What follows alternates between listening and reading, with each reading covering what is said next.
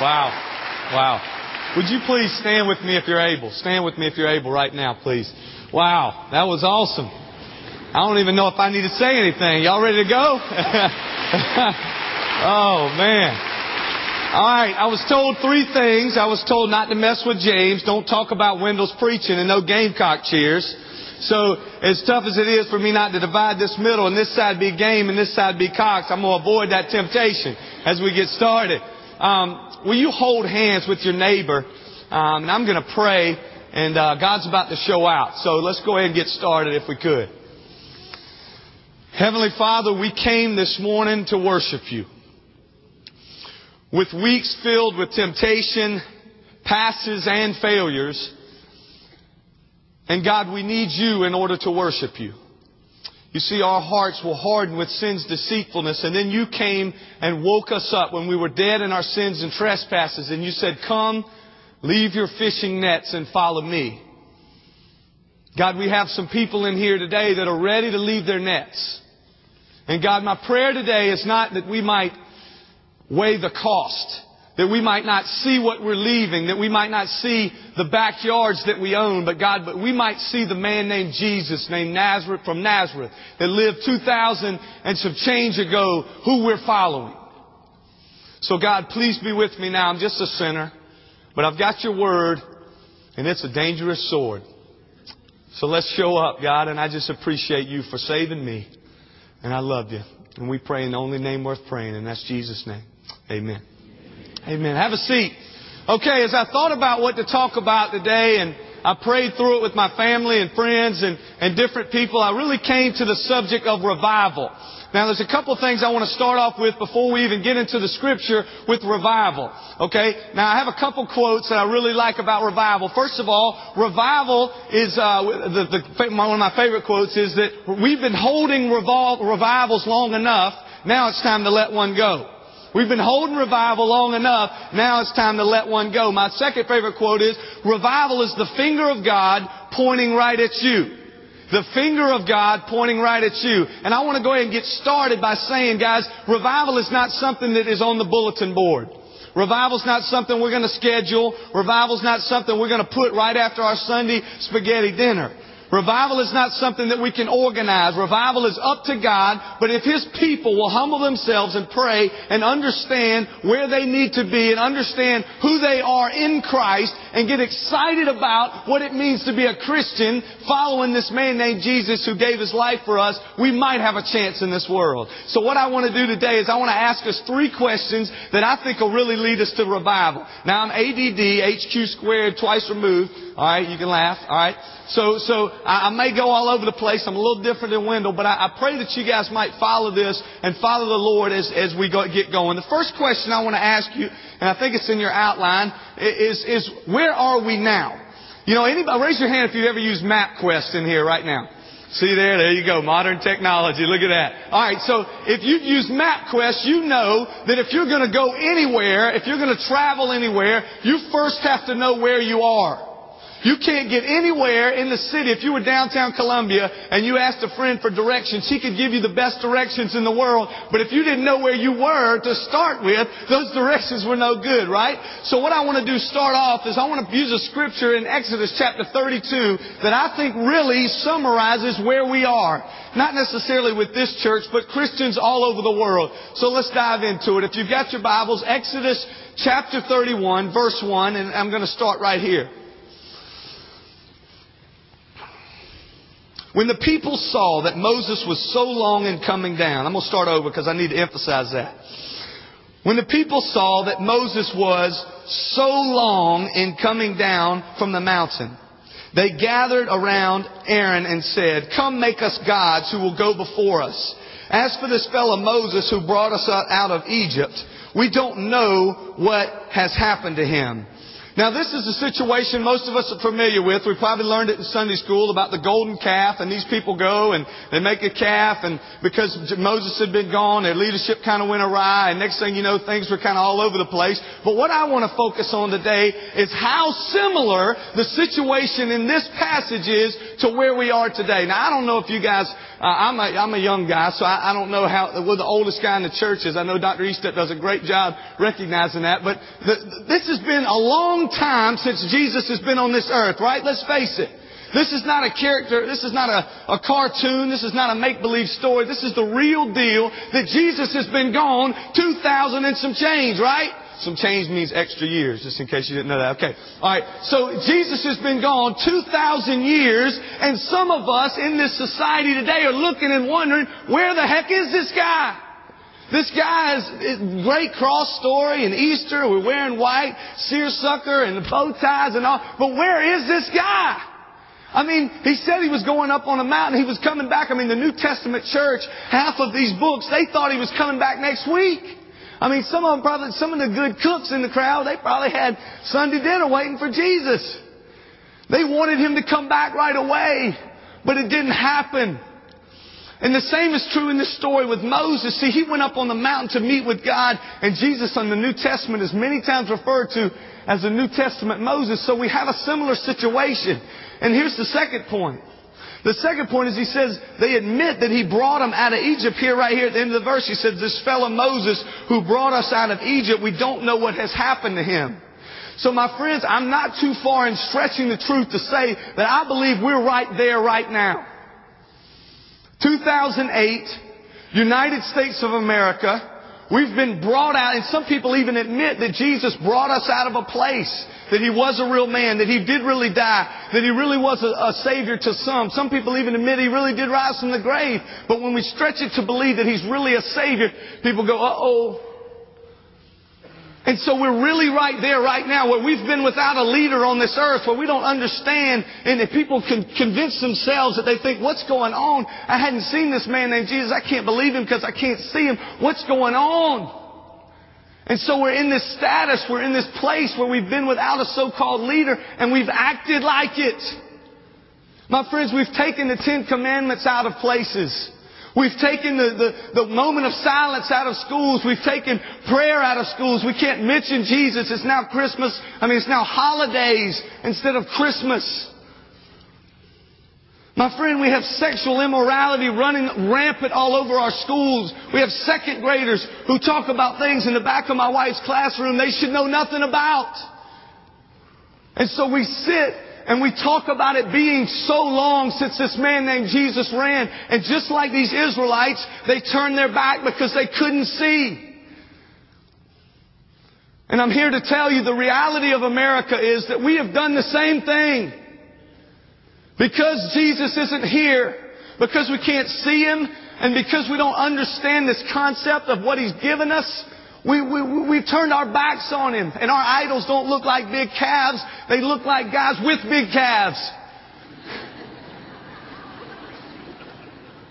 Our idols don't look like big golden statues. They look like things that we build in Gregg Park. Or they look like things that we build in big neighborhoods. They're different, but they're the same thing. It's the fact is that Jesus has been gone.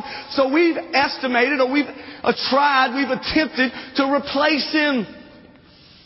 That's where we are. And my friends, if we want to see revival, I know you do. I know you wouldn't be in this church unless you want to see revival break out, not only in Columbia, but in America. If we want to see it, we've got to recognize that.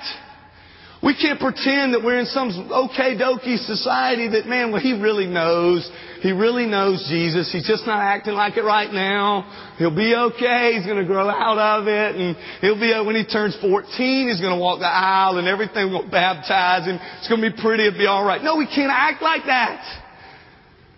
You see, just as Moses went up to get the 10 words, the 10 commandments, you see, our Jesus has gone up to prepare a place. See, He promises us that in His Gospels. He says, I'm going to go and I'm going to prepare a place. Moses was up working and so was Jesus. So where we are right now, I want you to answer that question for yourself. Where are you right now? Where we are right now, I believe, is that our society has turned their back on Jesus and they're looking for that gold to make that calf with. They're looking for somebody to give some earrings and pour them in so we can make a gold called everybody can go to heaven if you're just a good person, or make a pathway if you'll just do the right things, or there's several ways to get to heaven as long as you're nice. That's where we are. The second point I want to ask you is, who's going to change that? You know, my friends, if there's ever been a change in society, if there's ever been any change anywhere in the world, there's always been an agent of that change. See, changes don't happen by themselves.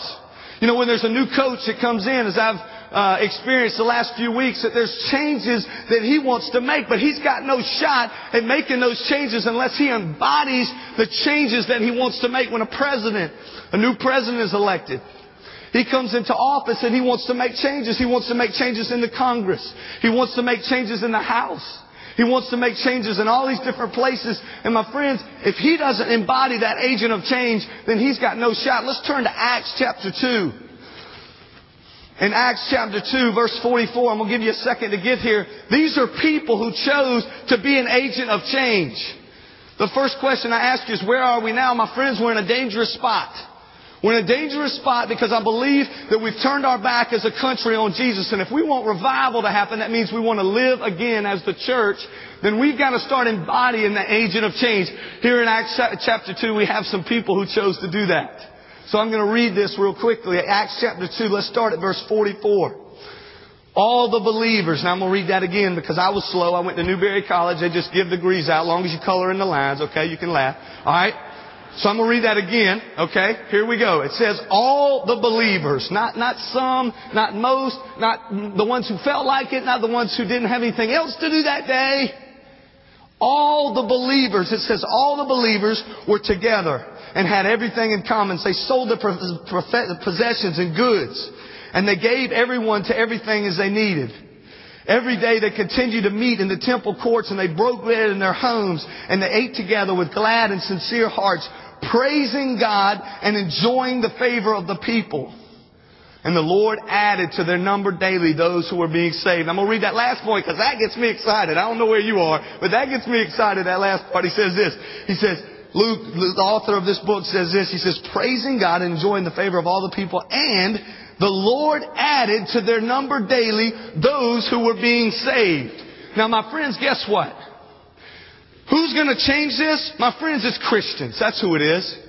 Where are we? We're in a tough spot. But we need to have an agent of change. Who is that agent of change? That agent of change are the people who believe in the change. Those people are called Christians, and the center word of Christians is Christ. Those are the people that believe in Christ with all they have, so much that they embody the agent of change, that they are the agent of change. You know, each Christian, the Bible says, has been marked with a seal, which is the Holy Spirit. Ching, ching, deposit, guarantee, given each one of us the guarantee that we will have the Holy Spirit the rest of our life. And what are the fruits of that Spirit? Love, joy, peace, patience, kindness, goodness, gentleness, and self-control. My friends, you want to be an agent of change in your workplace? You want to be an agent of change in the choir? Yeah, it can really happen. You want to be an agent of change anywhere you go? You embody those things. You live out love. You live out joy. You let nobody steal your peace. And you just act faithful. And be perseverance. And do all the things that God has given you and granted you into your heart. And I promise, without a shadow of a doubt, people will ask you, what is different about this guy? You know, I'm reminded of a story that I memorized from a book of martyrs, about a guy who was called the Barefoot Evangelist. See, this young man, he was an agent of change. And I want to share this story with you because I think it'll fire you up. He sold all he had, went to Africa to be a missionary. And as he showed up on campus to be this missionary, he wanted to live right outside in a tent. So he has all his possessions in this tent. He walks into the town every day and shares the gospel with the different merchants in the town. He shares the gospel. He tells them about what Jesus has done for him. He tells them about why he came. And he tells them about all this stuff. And for 10 years, nobody comes to know the Lord. And then he does it for another 10 years and nobody comes to the Lord. So he's praying in this hut. He's going, God, what in the world is going on? Please help me. And so he's seeking God's face and he's saying, what is going on? God, I need your help. I need your, what's going on? So another 10 years comes. Nobody comes to know the Lord. And so finally 30 years come and 40 years come, and this guy's just been seeking everybody and giving his stuff out. Finally has nothing, no shoes, and he's walking back and forth to this town for 10 more years. After 50 years, he goes in and he's on his way back and he says, God, I don't understand why you would do this to me. I've given everything I've had. I've laid on my face every night in prayer. I've given my shoes away and my feet are bleeding and I gotta have help. So he goes to sleep that night after 50 years of evangelism with no response. And after 50 years of evangelism with no response, he wakes up at 3 o'clock in the morning and the whole town has come around his camp. The whole town, and the leader of the tribe is standing over him. And as the leader of the tribe stands over him, he looks down and he wakes up and he sees and he asks the leader of the tribe in his language, says, please tell me about this cause that you would walk to my town for 50 years. He shares the gospel, the whole town gets saved. And why was that? It was because he was so convinced that his way was right. He was so convinced that he was called to be the agent of change. He was so convinced that what he was doing really was the gospel, the good news of Jesus Christ, that it didn't matter the circumstances. See, we believe like that God in the first part left us without a plan. God, He did not, guys. He left us and He said, go and make disciples of all nations. We asked that He left us without a purpose. No, He didn't. He left us with a purpose to honor and glorify Him in all we do. He didn't leave us alone. He sent the Holy Spirit, a comforter that would be with us in all times. But my friends, if we don't stand up and we don't say, I want to be that agent of change in my workplace, if we don't stand up and we say, I want to be that agent of change wherever I walk, in the car, driving, changing lanes, that's a tough one. If we don't decide that we really want to be an agent of change, no change will occur. Because the Buddhists definitely aren't going to convert people to Christianity. The Islams definitely aren't going to convert people to Christianity. The agent of change has to be attractive. The agent of change has to be something that people see and say, man, I don't know about Steve. I don't know about all that jumping around and all that. But I know I want to be like him. I don't know about how he sings. I don't know about how the choir sings. But I know when he kisses his wife and when he walks and how he acts and how he talks, I want to be like that. And so, my friends, we become that agent of change. Who's going to change it? We are. And then the last question I have, this is my favorite part. How are we going to do it? You know, we're in a tough situation. Yeah, that's where we are. But we've got Christians who will stand up and do it. Well, how will those Christians do it? Well, my friends, I want you to get your pencil out and I want you to memorize a phrase a good friend told me. He said we must have a reaction to Jesus that shows no concern for our reputation. Now again, I went to Newberry, so I was a little slow, but I'm going to say that again. We must have a reaction to Jesus that shows no concern for our reputation. We must have a reaction to Jesus. That's Christ Jesus, the Lord. The one who died and said the grave couldn't hold Him. We must have a reaction to Jesus that shows no concern for our reputation. I'm going to give you 4 examples. How many of y'all know about Brother Zacchaeus? Brother Zacchaeus, he was a wee little man. A wee little man was. Okay, alright, so we got it, right? We know about Zacchaeus. Zacchaeus was a man who had no concern for his reputation. Let's talk about Brother Zacchaeus for a little bit. Zacchaeus was a tax collector. Luke chapter 19, if you get a chance. He was a tax collector, and he hears that Jesus is coming into his town. Jesus is coming into his town, and so what does he do? Everybody knows the whole song when you're growing up. He climbs a tree, right? Zacchaeus climbs a tree. Now, I don't know if this chair, will this chair hold me? Boy, he would kill me if he knew I was doing this, wouldn't he? Alright. So Zacchaeus climbs a tree. Now, this would be very similar, to a grown man at a Christmas parade climbing a light pole to see Santa Claus. Okay? Everybody's laughing. That's silly, right? Zacchaeus climbs a sycamore tree and is looking down because this parade is coming in, and here comes, you gonna catch me? Okay, alright. So this parade is coming down and he wants to see Jesus. He forsakes his reputation. He forsakes this good, he's probably in a suit, he's making good money, he's a tax collector. Okay? And he forsakes his reputation. And then his reaction to Jesus when he gets to his house is what? He says, oh man, Jesus, you're exactly right. His whole household gets saved. He says, I'm going to give back 4 times what I've taken from other people. I'm going to give half my possessions to the poor. And he becomes a follower of Jesus. But his reaction to Jesus shows no concern for his reputation. And when you have that kind of reaction, my friends, it's contagious. People want to be like that. You know, they see Zacchaeus and they see him in the tree, and what in the world? Limbs are falling, and what's Zacchaeus? Man, you must have fell and bumped your head somewhere, Zacchaeus. What in the world? But he's just so eager. He wants to see this man named Jesus who says that he can do everything and it's the way, the truth, and the life. He wants to see it. How many trees have you climbed? How many times has Jesus come to your house? How many times have you forsaken your reputation, good or bad, because a man named Jesus is coming into your town? The second one is the woman at the well. I love this story. She's just going to get her some water. That's the greatest thing about the Bible, isn't it? Because he just tells common stories. I go get water all the time. I could use some right now. Anyway, but the point is, so there's this woman and she's getting water and there she's having a conversation with the King of Kings right there. They're just talking about life. Just, how you doing, Jesus? Doing okay? We didn't get the whole conversation, by the way. All right. So they're just talking back and forth. And Jesus says, go get your husband. He's good at that, boy. I tell you, he's good at that. He says, go get your husband. She says, well, you're right in saying you have no husband. He says, you've had 5. And the man you're living with now is not your husband. Busted. And so she says back, and she's kind of nervous because he knows everything about her. And so then they go and they start talking about this stuff and in spirit and truth, and they go back and forth. And then what happens? What happens then is that she has a reaction to Jesus that shows no concern for our reputation. My friends, she goes back into the town.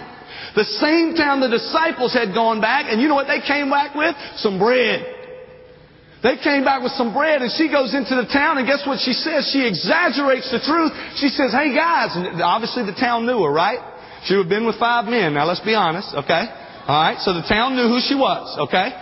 So she goes back into this town where her reputation is horrible, and she screams from the top of her lungs, come see this man who's told me everything I've ever done.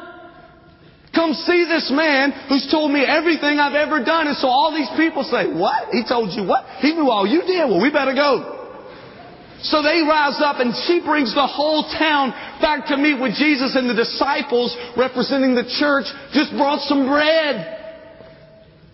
See, my friends, we must have a reaction to Jesus that shows no concern for our reputation, good or bad. She had a horrible reputation, a tough reputation, and she says, guys, come on, come see this guy. You gotta come see him. I can see her begging people. You gotta come see him. Well, what about those 4 friends in the Gospel of Mark who have no names? And they decide that their reputations aren't important at all.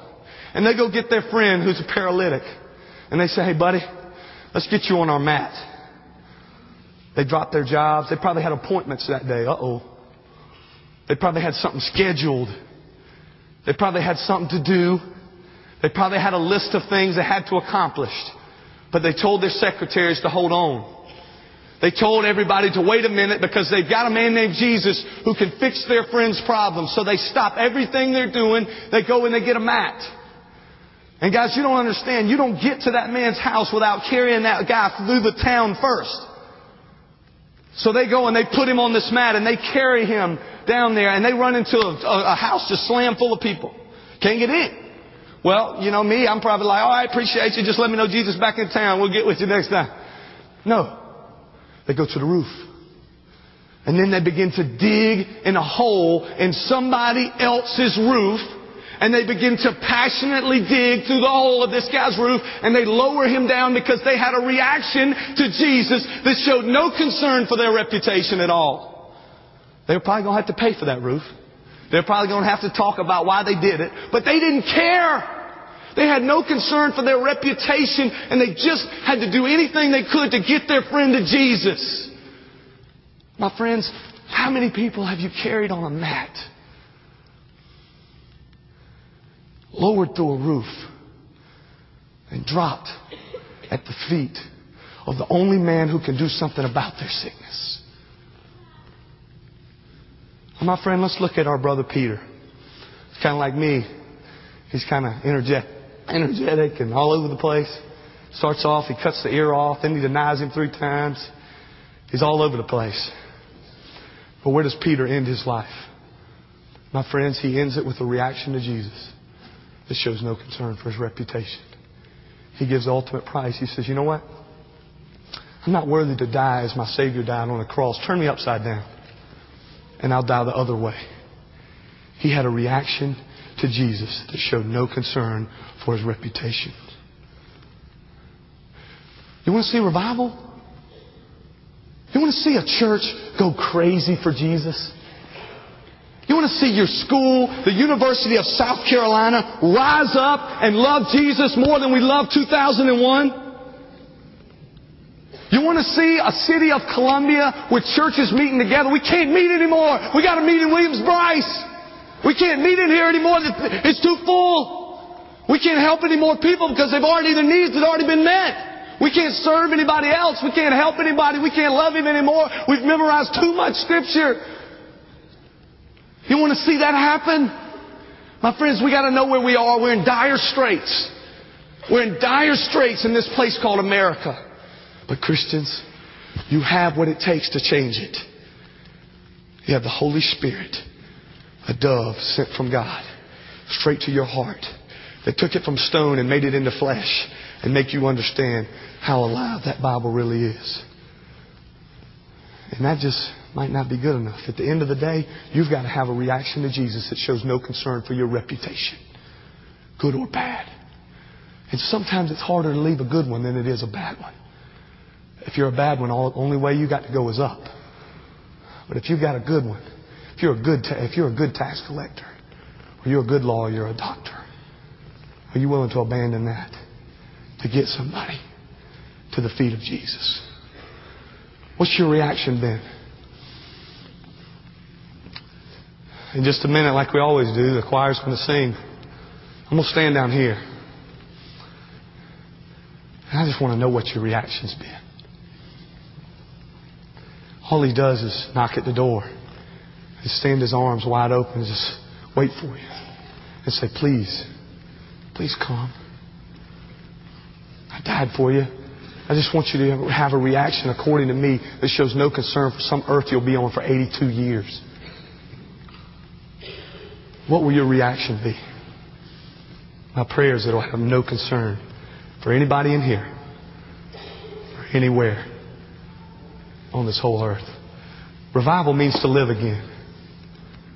Let's live again. Let's pray. God, You're the greatest thing that's ever happened to any of us.